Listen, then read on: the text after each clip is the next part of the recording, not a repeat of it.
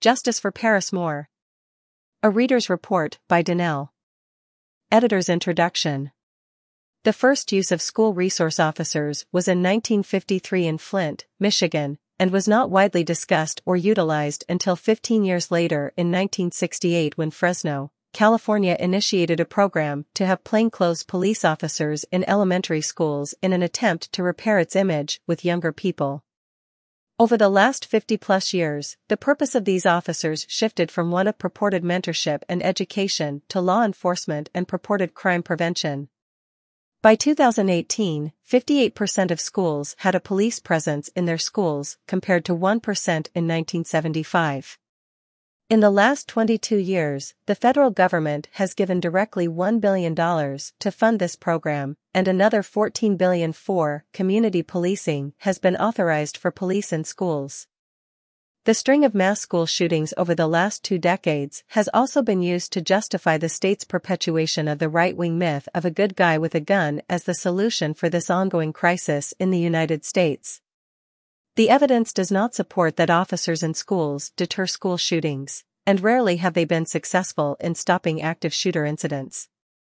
Instead, the primary role they have served is to criminalize youthful indiscretions with more arrests and expulsions, disproportionately targeting students of color and students with learning disabilities.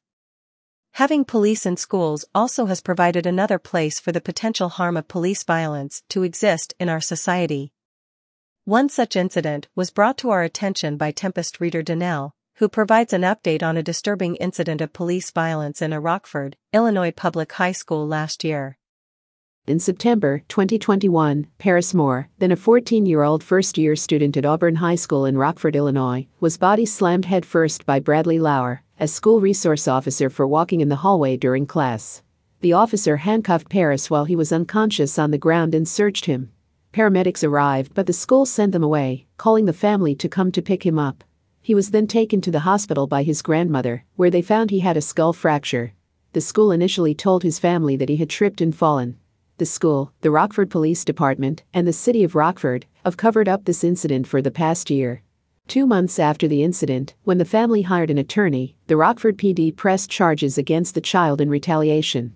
Standing with the Rockford PD, Democrat Mayor Tom McNamara recently made disgusting remarks, accusing the family of releasing only partial information to inflame the public. Earlier this month, a Chicago-based law firm filed a federal civil rights suit on behalf of Paris and his family against the Rockford Public Schools. They have also called on the school to suspend Lauer pending an investigation and to reconsider the school resource officer program. There have also been calls for the firing of then-assistant principal Scott Dimke, following the release of a video that shows Dimke chasing Paris through the hallway and grabbing him multiple times. This appears not to be an isolated incident for Dimke, who has, since the release of the video, faced allegations from other black students of targeted harassment. These students also reported being grabbed by the former assistant principal. Since the incident, Dimke has been moved to Lincoln Middle School, where he is also the assistant principal. It has been reported that he has been absent from Lincoln Middle School since the story broke on October 8. Community members have been flooding recent school board meetings, demanding both accountability for this specific incident and the removal of police from Rockland schools. The school board has been dishonest, claiming that people have only provided complaints and offered no solutions, despite the fact that the community has given them solutions. Demands of taking police out of our public schools and using the money they pay the police to instead pay paraprofessionals a living wage, so they could truly invest in giving the care and attention needed in these situations where there is opportunity to de-escalate. One board member made an insensitive remark about how he felt he was fighting with a hand tied behind his back, and expressed that he felt fine hiding behind the idea that he held classified information that told the whole story. The school board has shown a lack of compassion for Paris, who has to live with the repercussions of this police violence for the rest of his life. School should be a safe place for kids to learn and socialize with each other. It should not be a place where Paris or any other child has to worry about being targeted by the staff, who are supposed to be at the school to keep them safe. About the author. Donnell is a non-binary socialist who lives in Rockford, Illinois.